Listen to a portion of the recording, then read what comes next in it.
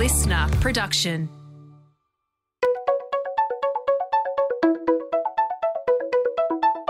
Hi, this is Paul McIntyre. Welcome to the MI3 Audio Edition.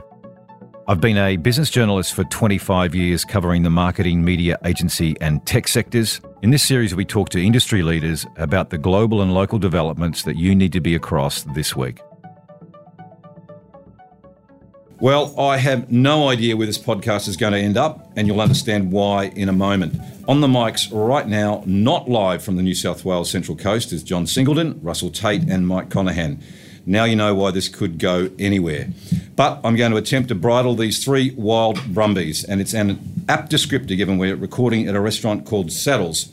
So wish this faux journo jackaroo jockey well. We're about to start horse trading. Now to the conversation. It's clearly timely, given John Singleton is out of the advertising and media business after his dominant share in Macquarie Radio was finally flogged to 9, and Singo's raging war of words against multinational advertising networks in favour of local operations hit a likely permanent brick wall last month when WPP acquired 100% of the hitherto listed Australian operation. Many probably won't know, and as many probably won't care, but we can trace the roots of the recent ructions at WPP on John Singleton back in the 1990s.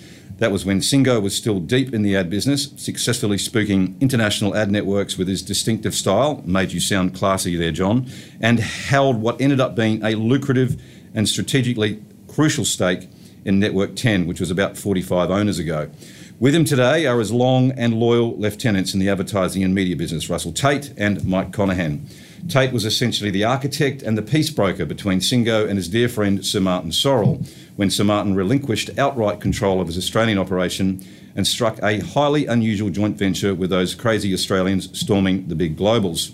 It was a rare white flag Sir Martin Sorrell raised nearly 25 years ago when he realised he was better joining them, not competing.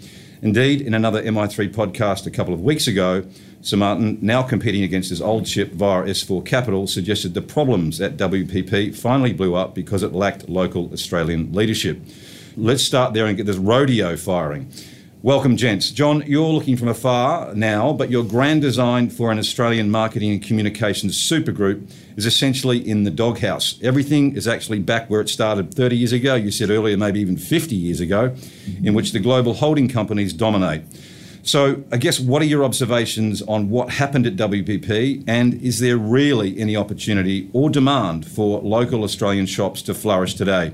And I'm strapping in. Welcome, John Singleton. Okay, mate, I don't think there's any advertiser out there would spend 1 second a year discussing whether or not they needed an Australian communication group. They just want to sell more of X, Y, or Z. If you're a client, I think you'd go where you got the best talent and all the best media deal, bit of both. And so your premise then was more about what your agency was creating at the time rather than being Australian, although it was distinctively had an Australianness to it versus a multinational, which it was Australian, and we made much as we could of it. But I think people look blankly and think, yeah, what's in it for us? We're in the business of what's in it for us. The Australia Made campaign, which was one of the best ever done. I wrote the words to that song. Yeah, exactly. It wasn't a bad song. No, it wasn't. John Williamson done very well. Yeah, but I mean, the whole premise of that for Australian Made was we don't expect you to pay more or anything else or get less quality, but when all else is equal, by Australian. And that was very much the way we pitched. So what was the rage from, I mean, we'll get to you in a minute, Russ, about what you did with the business, but there was a rage against the multinationals. For what reason then? What was it that you didn't like? Repeat some of those fabulous one-liners and beyond that you used to roll out. Oh, I just basically hated them all. They're all run by pretenders who, when I say all, that's probably unfair. There might be Mojo as an exception. But in most of the other cases, in all the other cases I can think of, they were run by guys who weren't really happy about being advertised, and they were a bit embarrassed. The creative guys would rather be doing movies or writing books, and good luck to them. The business guys would rather be in a proper business, not be account service, which is account servile, and I don't think much of that's really changed. The media buying, it's the only business in the world where the more you spend, the more you pay. And the smaller you are, the less you pay. It's a weird circumstance, but you've got to get direct to get to the client. So the need for I think the need for anyone to buy us because I was denigrating the other agencies was it was a point of anger, a point of difference. And the ads were so bad by the foreign agencies, as became the case, as Sorrell said in the WPP. They had you'd sit there and watch the ads and think, these guys do not understand Australia. And Australia is very, very different to England or America or Japan. So I used to get angry about that, and I expressed my anger. And they, particularly when they would bring in septics and Poms and Japs and Belgians and God knows what to run these. Kiwis even. Yeah, and Kiwis. They're all right. But the Pommy Mafia was the best. Well, New Zealand's closer to Australia, but got no idea really, any more than I have. If you put me in Christchurch today or Auckland or Wellington and asked me to tell you how the average New Zealander feels about the All Blacks, I could tell you they're in love with them because I've read so much about it, but I don't instinctively know anything. So, but what do you make then? So let's put the Australian thing aside from him. What do you make of the beast that you created? You made plenty of money out of it, so that's a good thing. But it's now what it was as a listed. You built something that ultimately got listed, and it's now gone back into WPP's hands, outright control. So the creature that you had is no longer even got an Australian legacy. What do you make of what happened to WPP? Oh, it's a great pity, because we had 2-3 ways we could have gone. We could have ended up unhappily, which happened. We could have become. These are things that we had a board meeting most afternoons around the grand piano, and we discussed various ways we would go in the future.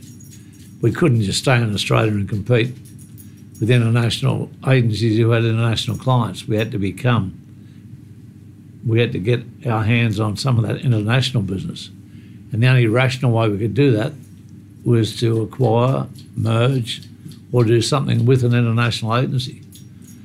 And Russ and I travelled to New York one time, which Russell talked about. Went to various social events, and we met with some great blokes. Phil Geyer at McCann's. Yeah. Really enjoyed him.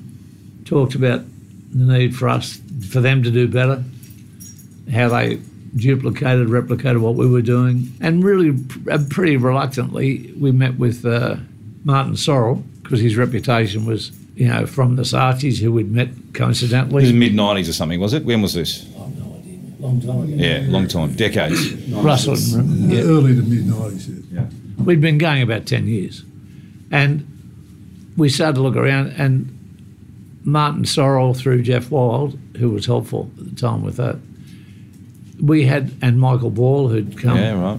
He was helpful too, because he let Sorrell know how much highly he regarded us. At least they tried to help, and assume they did.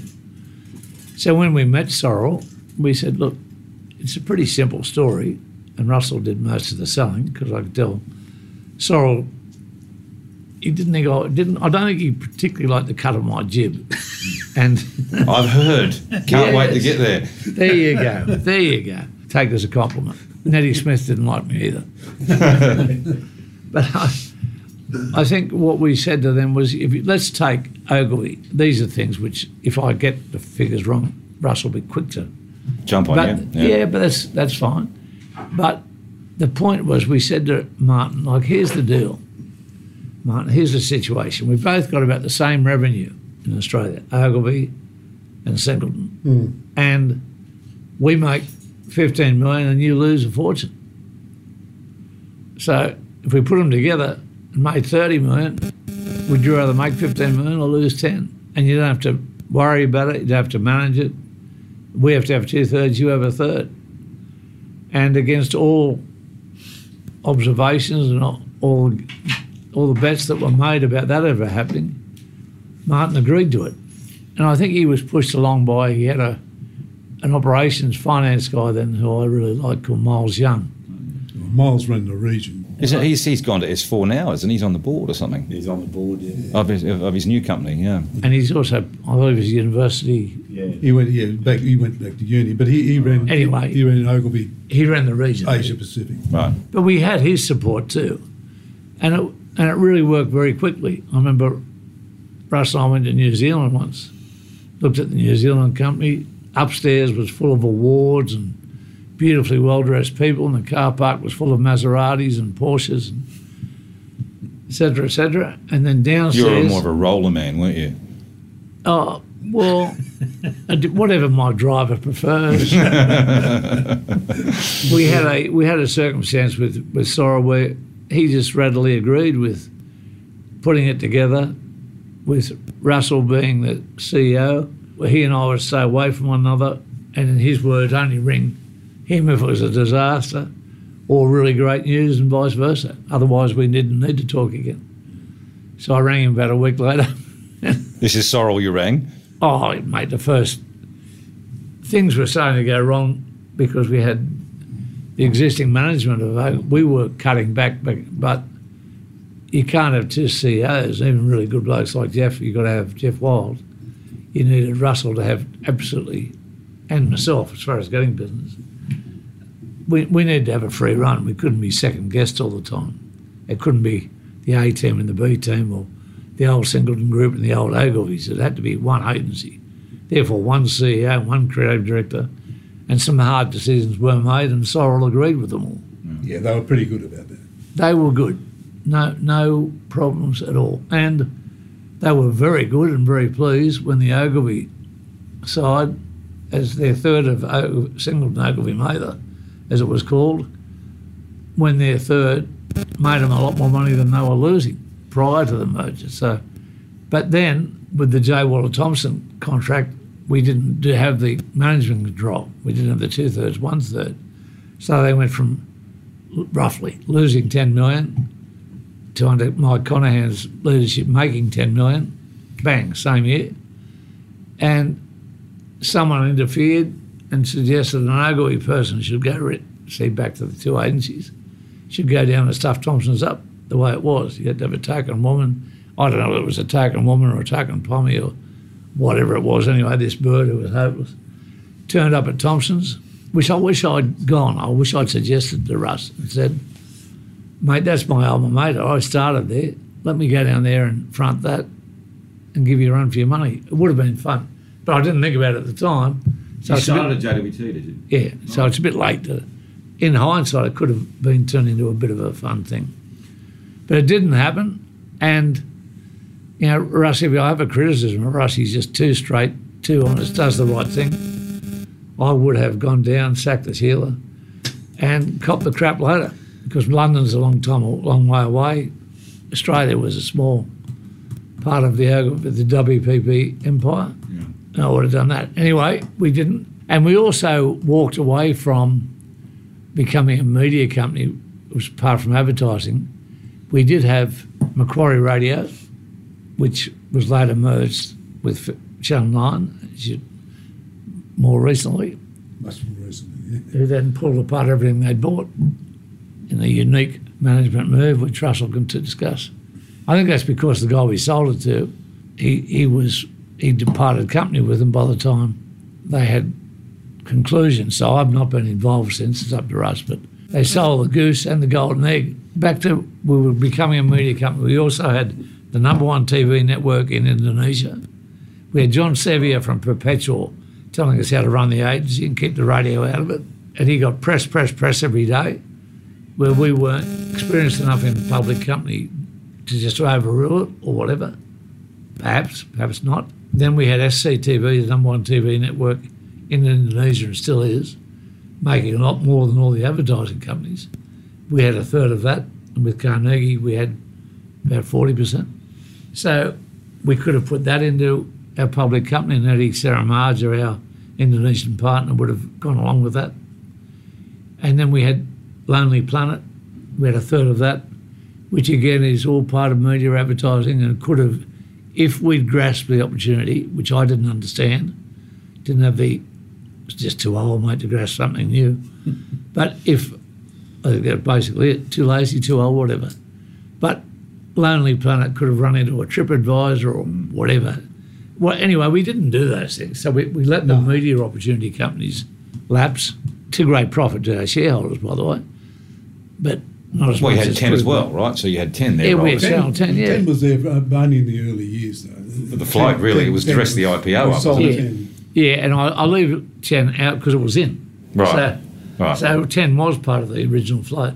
Right. It's called the Santa Claus float. Very Because you bought important 10 and got part of the the agency free or vice versa.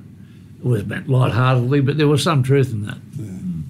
Before we get to sort of WP now, Singo, first up, you said Sir Martin didn't like the cut of your jib.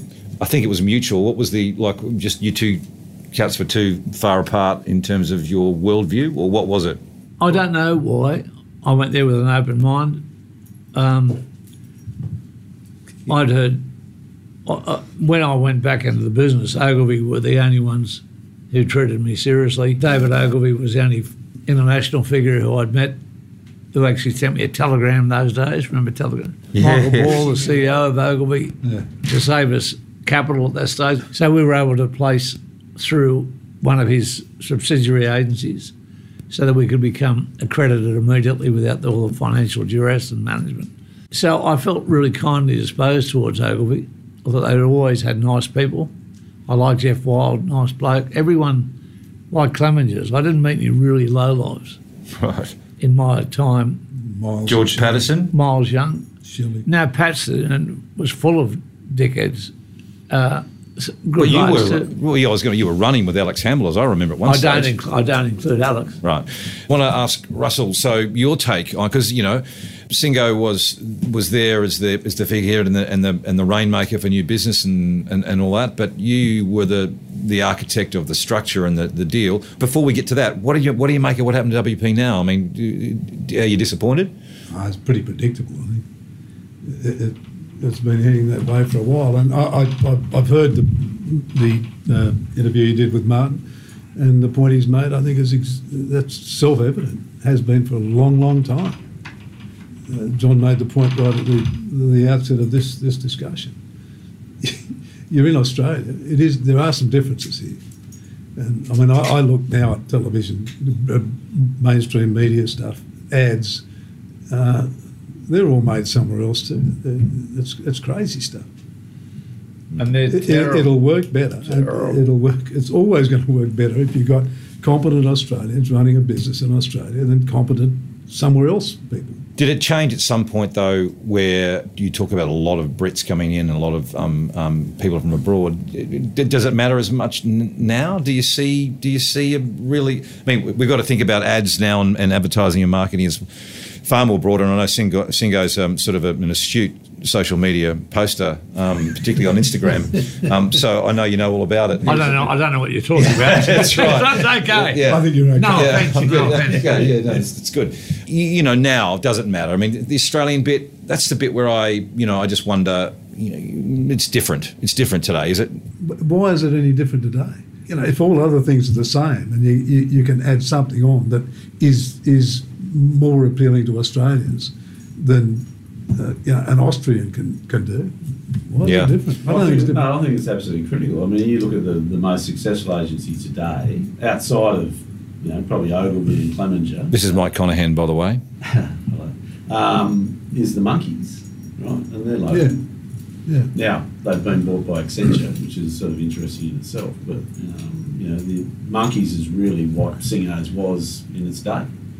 Unassailable in new business. They've got all the big clients. All the big clients want to work with them, and that's what we were certainly prior to the Ogilvy deal. And then once we became Singleton Ogilvy and Mather, it was on steroids. We just we smashed it. We were unbeatable, and the Monkeys is a little bit like that. Then you got Ogilvy's and Clemengers, and there's always a Saatchi's and a DDB sort of hovering around, but that's always about the local leadership of those agencies, and they'll move on, and that agency will collapse. It's the local leadership, which is Clemengers has always been pretty steady state. The Monkeys, they'll be as good as long as those guys stay around, but how long are they going to stay around for? Well, one's gone, isn't it, already? So I did get distracted, though, or someone cleverly moved the subject on from the New York experience, Russell, which has clearly got something to do with John and Martin, I suspect. What was he talking about? I've got no idea. But Was that good? It's not good he remembered it. Not guilty. No, we had a few New York experiences, and they were mostly good, and most of them ended in a very big headache. Right, okay. Leave it at that. It was an aside that had no relevance whatsoever. Right. I remember vividly meeting Phil Geyer Yep. with John in New York. We were both very tired after a very long trip. And I remember Phil saying to me, asking me how old I was. I told him, 48 I think I was at the time. That's right. He said, that's a very, very good age to be. He said that about 3 times. He was obviously reflecting. Something happened at 48. He was making good. the biggest cigar I've ever seen at the time. Right. In his office. But we spoke to McCann and Lintas, and then, as John said, finally Ogilvy, Miles Young, Shelley Lazarus was then the boss of Ogilvy internationally. Fantastic. Just on that though, no bites from any other networks. Sorrel was the only one that said, let's get serious, or was there... No, it wasn't. Well, it was driven, in the end Sorrel had to approve it, but it was driven by Miles and Shelley. Right. And Miles knew more of us because he was head of Ogilvy in the region, and Ogilvy in Australia wasn't doing all that well. Mm. You know, so they needed some help, and they were turned out to be a good fit, and they were great partners. Right, we'll dart back to Mike Connaghan because I haven't asked him yet about his take on WPP and what's happened to it. You were CEO for how many years? 10. 10? More, maybe. Wow, right, okay. And if you hear that noise, that's John Singleton's massive dog, who I'm not going to tell anything to do because he'll bite my head off, but nevertheless, that's the noise. So 10 years at WPP, yep. Mike. You've been out for 2, a bit more. Yeah. What do you make of your old ship and what happened to it? Oh, I think it's actually really sad. I was obviously there when John and then Russell sort of handed on to me. We were proudly Australian owned, and WPP were, they oscillated between a 10 and 20% shareholding depending on what we were doing with acquisitions, etc., etc. And that was an up and down relationship, but a very successful one for WPP. And WPP at the time, just for those that don't, also had its own operations. Correct. Also had a stake in STW. Yeah. And they, outside of what we owned as ourselves, and what they owned was about the same size. Eventually, it was clear that what should happen is that STW should become WPP AUNZ. So we should basically take over the operations of WPP, not unlike what Singleton's did with Ogilvy. And so essentially that's what happened. We, the local company STW, acquired the assets of WPP in Australia and New Zealand. It's a big business, it's the 5th biggest market in the world for WPP, Australia and New Zealand. It's important. And before that happened, STW was getting close to WPP AUNZ got to $1 billion. $1 billion market cap, yeah. And sold pretty much about 4. No, what was the enterprise value? The last couple of months. You were a shareholder, Mike. I don't know. A lot less. A lot less. Painful conversation for me. We got to nearly, I remember, 900 million at STW. At STW, we're on AS6 200 at one stage. Right. Yeah. But then, when the end came, well, you're going to rush to the end, do you? You want to talk waffle? Now give us the end now. What went wrong? Well, in my opinion, and I've thought about it a lot, because to build something and not be proud, like we had a fantastic time, by the way. Built Spasm, which was my first agency, to number 3, to get to number 1 advertising agency group in the whole of Australia, including Joe Waller Thompson, where I'd started as the dispatch boy in 1958, was a feeling of, it felt really terrific. And I remember one of the great highs of my life was in London with Russ. And when we'd done this, we were now Singleton Ogilvy, we were dominant. I mean, you couldn't, I know even the last month before I rang Russ and said, mate, I can't stand this anymore, I can't. I'm not contributing, I'm not asked to contribute. But in that last month, I got in a private meeting, all the Commonwealth Bank business, every bit of it, the checkbooks, everything, NRMA. And it just, you just get to a stage where you just don't feel part of it. Where that fell, I don't know. But it fell apart in London when, I think, I don't know this, I think it did, when there was Carnegie and Russel and myself. And we were over there, and there was Martin Sorrell and Hamish McLennan, who's, as you know, he ran Campaign Palace, disappeared, George Patterson disappeared. So he snapped up by Sorrell following this fantastic success. And so you like Hamish as much as Martin, do you?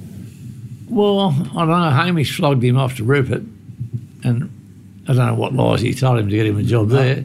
I guess also WPP being the biggest advertiser in the news world, I'd be, if Martin said, listen, can you give this guy a job picking flowers or something, you'd do it. And so he did whatever he did. It was a debt of some kind, I assume, or was on merit, and Rupert made a mistake too.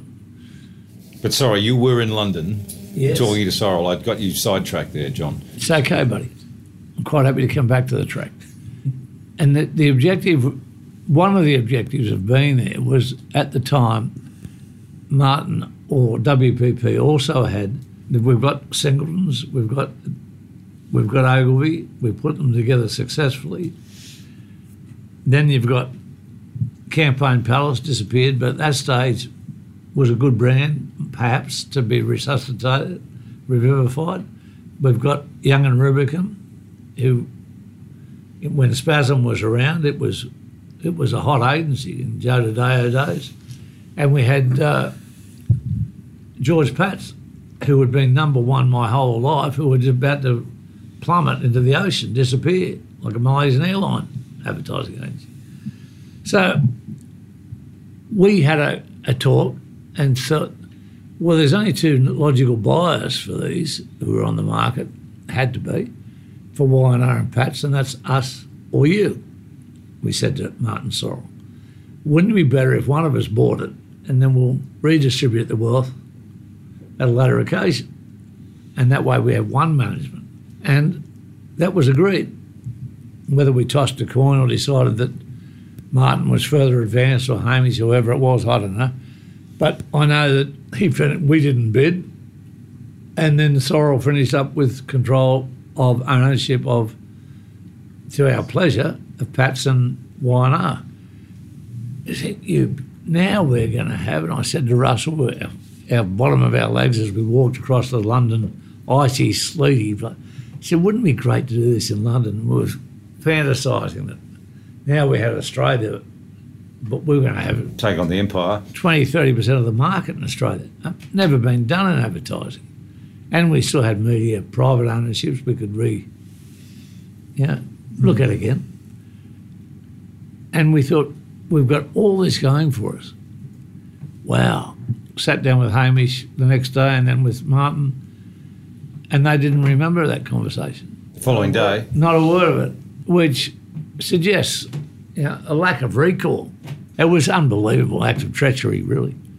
Act of absolute treachery. So this is the Big Bang Theory I heard about at the time. Is this what we're talking about when you were going to smash it all together? Yeah, smash it all together, which we could have done, mate. We had the talent, we had the ability, we had backup. Russ had backup in the track record for Australia too. To the real point here, there was a clear business case to say, in Australia, let's put this all together. Why would you have 6 advertising agencies in little old Australia? When obviously the only one that made money was the one run by Russell, which was called John Singleton. It was then called Singleton Ogilvy Mather. It was to put it in as Y&R and Pats. Either as 1 or 2 or 3. We didn't get to that stage. No recommendations. I can't tell you what we were going to do, but we would have run it as well as we ran everything else. So Russell, is that clearly your recollection as well? There was a sort of a verbal nod one day and then gone the next. I mean, everyone, informal a meeting in Martin's office. Myself, John, Mark Carnegie, who was the chairman, Hamish and Martin, and pretty much agreed that all made sense. Everyone nodding, and we'll go away and sort it out, boys, kind of thing. And then that wasn't going to happen fairly quickly. But then we had a private meeting with Hamish afterwards, casual, discussing the transition where how long Russel wanted to stay, how long I wanted to stay, so that Russel would move from executive chairman to chairman ultimately. I don't think we got the years because we didn't know when. And then Hamish would become chairman or CEO, whatever you want to call it. And I would gradually fade into the dark or not, just do my thing occasionally. So we even got to that stage and Hamish was pretending to be excited about it. I think his mind was really on rugby. It's very early. God help rugby. I think what John's will do, I think in the end, difficulties arose because of the individuals. Right. And what this structure was going to look like, and not just me being there so much, but what about after me, what role Hamish would play in the organisation, what role people like Mike would play and all that. So that scuppered that one, but ironically everything you talked about ended up happening anyway, right? It just happened 10 years later, 2016-17, where everything smashed that's together. where I was getting to before. There was an inevitability for us to take over the WPP businesses in Australia. This incident sort of put it back about 10 years, and Martin and I had an interesting relationship over that time, up and down. But in the end, I had to go to Martin and say that, and he was. We then decided to go to Southeast Asia, right? And bought some businesses in Southeast Asia very successfully. Not dissimilar to the STV sort of embarkment up to Southeast. It makes sense. If I recall, though, Martin told you to get back in your box on that. Oh no, totally. And he was throwing bricks at us the whole time. It's still true today that the best businesses that they own in WPP AUNZ are all STW ones. Ogilvy, DT Design, which is now AKQA, and Aleph up in Singapore, which we bought. But Martin he was unhappy, and so that's when I went to him and said, listen, why do that? Why don't we just get together? Because your businesses in Australia they need local leadership. You've got Gray, you've got Y&R, you've got Hill and Knowlton, you've got Kantar. Group M was going okay, but we were already a partner in that. Yeah. And so it was pretty readily agreed very quickly that we would do that, and we would take over the WPP businesses in Australia. And we immediately became a plus $1 billion market cap. As I said before, 5th biggest market in the world, and doing very, very well. And the Ogilvy business remains, I think it's number 4. The AKQA business here is, I think, number 2 in the world. And Group M is still in the top 5 businesses in the world for them. So still an important market. But, what went wrong was that I think they lost the heritage of the Singletons. So I'm a Singletons guy. Russell's a Singletons guy, obviously John.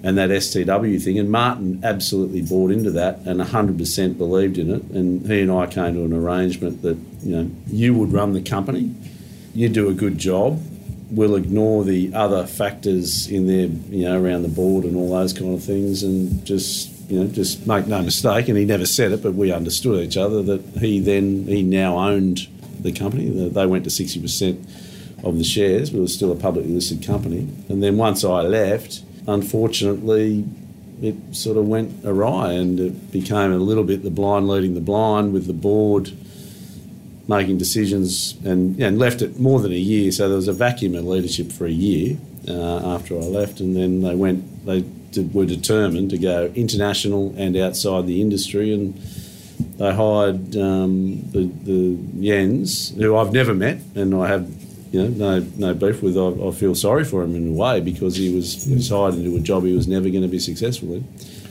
You and the chairman, Rob McTeer, weren't best friends though, were you? There was tension there for a long time. It wasn't so much tension. I think it was more the point that, unfortunately, us being a listed company and the only listed company in our space of any repute, meant that we had different kind of reporting and different kind of flow. And so I had a chairman who happened, and a board who that chairman had appointed, who were not from the industry, didn't understand the industry, and didn't really like the industry. And that irked me, that they didn't really fully respect what we did and what we delivered. and didn't really quite get it and wanted us to be something else. I think they wanted us to be PwC or, Deloitte or something, and it's like, no, that's not us. So I've got to ask though, the critics will say during your tenure, Mike, that you didn't do enough to cut duplication across the group from IT, HR, finance, etc., and that there was a sort of a capability deficiency in this bull rush to tap the growth in tech, martech, data, e-commerce, analytics, and all that stuff that Singo's right deep into now, and sort of writes social media ads and all the things he does at the moment. But there was a sort of a slow adaptation to that new frontier.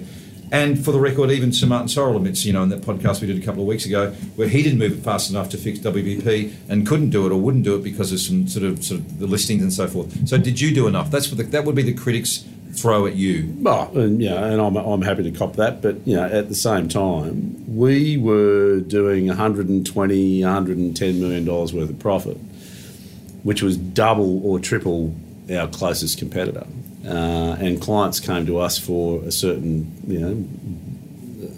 service. The criticism that we weren't digital enough is that's absolute crap. As I just mentioned, AKQA and our digital businesses were absolutely at the forefront of all of that. And, Photon, sold themselves to 25 times the market on talking about the fact that they were digital, but it was absolute rubbish, right? We had a fantastic digital business. And you look at Ogilvy today, the John Singleton advertiser Singleton we made, that Ogilvy, it's still in the top few agencies in the land. It's a very different agency today than what it was. But they're an agency and a group that should be and can do everything for a client. That was the whole model that Russel set up. We want to be 100% of a marketing budget, not just the advertising bit, not just the digital bit, not just the media bit. We should be able to do it all. And so, no, I reject the criticism that we weren't digital and data enough. That's just not true. If you actually look at the shape of that business today, Aleph up in Singapore, which is delivering about a quarter of their earnings at the moment, is a digital business. AKQA, as I said, which was the old DT business we bought in Melbourne many, many years ago, is the second biggest AKQA office in the world. So not really true. And yes, there's a lot of legacy in a business like WPP. John talked about, big, it's JWT, it's Gray, it's Ogilvy, it's Y&R. They're big, important brands globally. But we did more here in Australia prior to me leaving in rationalising that portfolio of businesses than they've done anywhere else in the world. And yes, that's continued, but really, Wunderman Thompson, is that a good idea? I don't think so. Gray and AKQA, well, maybe if Gray's... But what would you do then? So, let's go there, because, Sorrell said, he couldn't fix WPP. He's lobbing Molotovs like you wouldn't believe since he's been out, right? He's been having a good old crack and right up there with John Singleton's league, really. And he's been relentless on it. But then at the same time, when you ask him the hard question, why didn't you do it before you left? He said, mea culpa. I didn't move fast enough. But it should be split up. So both of you think once. Singo, what are your thoughts? But basically here, that would mean you break the brand, break the group up here. Well, so WPP, I think they basically went a bridge too far, right? I mean, acquisition. The markets demand growth, right? And often needless growth. They just demand it. Correct. And just sometimes it's just like, actually, that's just not sensible for the long term. It's just because they do. Yeah. And so, WPP probably does have too many advertising brands and too many media brands and too many, and, they have sold Kantar, the research business, off. Yep. Martin often argues that Group M on its own is probably worth more than the rest of it. I don't know that I'd necessarily agree with the media business being the most valuable part. I'm a creative guy, so... But if WPP globally should be broken up, does it mean that WPP AUNZ should have been broken up in the relativities? I think there's always got to be a balance here. You've got individual brands like Ogilvy, like JWT, like Mindshare Group and whatever, that have got strength in those brands, and you should not destroy that just by saying we're now part of ABC. But so final thoughts on WPP, because I'm worried that John Siegel is getting bored with the waffle, and I'm going to come back to him in a minute. But in terms of the final thoughts for WPP, Mike Connaghan, in terms of here, what do you think happens now? Will the beast that is now London still manage to keep the machine here purring? Yeah, they're still, as I was saying before, they've got some great businesses still within WPP. It's arguably still the strongest global holding company. The brands locally will now ultimately report back to their sort of head offices, wherever they may be. But the Australian businesses remain really important. You know, Ogilvy in Australia is a big business for them. Group M is a big business. AKQA, Aleph up in Singapore. You know, there's still some classic local Australian. The brand agency still a big business for WPP AUNZ or STW. Still really, really important. The PR companies that we have down here, very dominant in that space. So it's still a really important business. I hope that they make some sensible decisions about leadership. And I think the fact that in the end, they had to act and come and take the final 38% out in order to have their way, if you like, because they're obviously getting resistance on what was not a good situation, that they will make the right decision and appoint the right kind of leader down here. It's a great business, and there's no reason. There's no one else in the market that you would sort of point to and go that, you know, there's no reason why that business cannot be number one again. Your final thoughts on WP, Russell, and its future? Like, what do you think? Just getting that balance right. And the balance can only be gotten right, I think, by somebody who really understands Australia, this market, or Australasia, whatever. And that is, some businesses need much more input from the centre, if you like. Others get it right, understand their leadership too, individual businesses like the brand, leave them alone. And that's a fairly delicate thing. At one stage we had 65 companies, I think, within the group. I don't know how many there. And you had to deal with every single one of those differently. Some of those you just say, just keep away. They're going gangbusters. They don't need us any more than we might have needed WPP to tell us how to run Ogilvy. Others, smaller, great potential, then give them a hand. That's, I think, the difference. And there's a nuance in there that means it's much more than just saying we want to be the biggest group in Australia. That doesn't mean anything. That's not going to get one single client. And that's part one of this rambling conversation with the larrikin adman John Singleton and his former top brass on their rise to a billion-dollar ad company and what could have been if the huge merger deal they wanted to land with WPP and Sir Martin Sorrell more than 15 years ago had happened. Tomorrow is part two, mainly because it's hard to edit a polarising 80-year-old Australian advertising icon. In the next episode, we cover how Singo was used as a new business weapon with CEOs and boards, and although he plays down his influence at the top end, there are anecdotes aplenty to the contrary. His phone short dial had prime ministers and media moguls at hand. We also hear how John Singleton was all but penniless when he returned to advertising in the early 90s, how State of Origin and Australian and even West Indies cricket teams were named in his agency Bar, and how KFC changed the fortunes of John Singleton's advertising business after winning it off a global agency network, Y&R. We also hear about Singo's views on the trailblazing media buying independents in the 1970s, Harold Mitchell and Dennis Merchant. And here's a tip, Singo prefers one of them. So good luck and brace for part two tomorrow. This MI3 audio edition was presented by Paul McIntyre, that's more. Producer Nick Slater, music by Matt Dwyer. For more episodes, go to listener.com or download the Listener app and search MI3 Audio Edition to listen for free. Listener.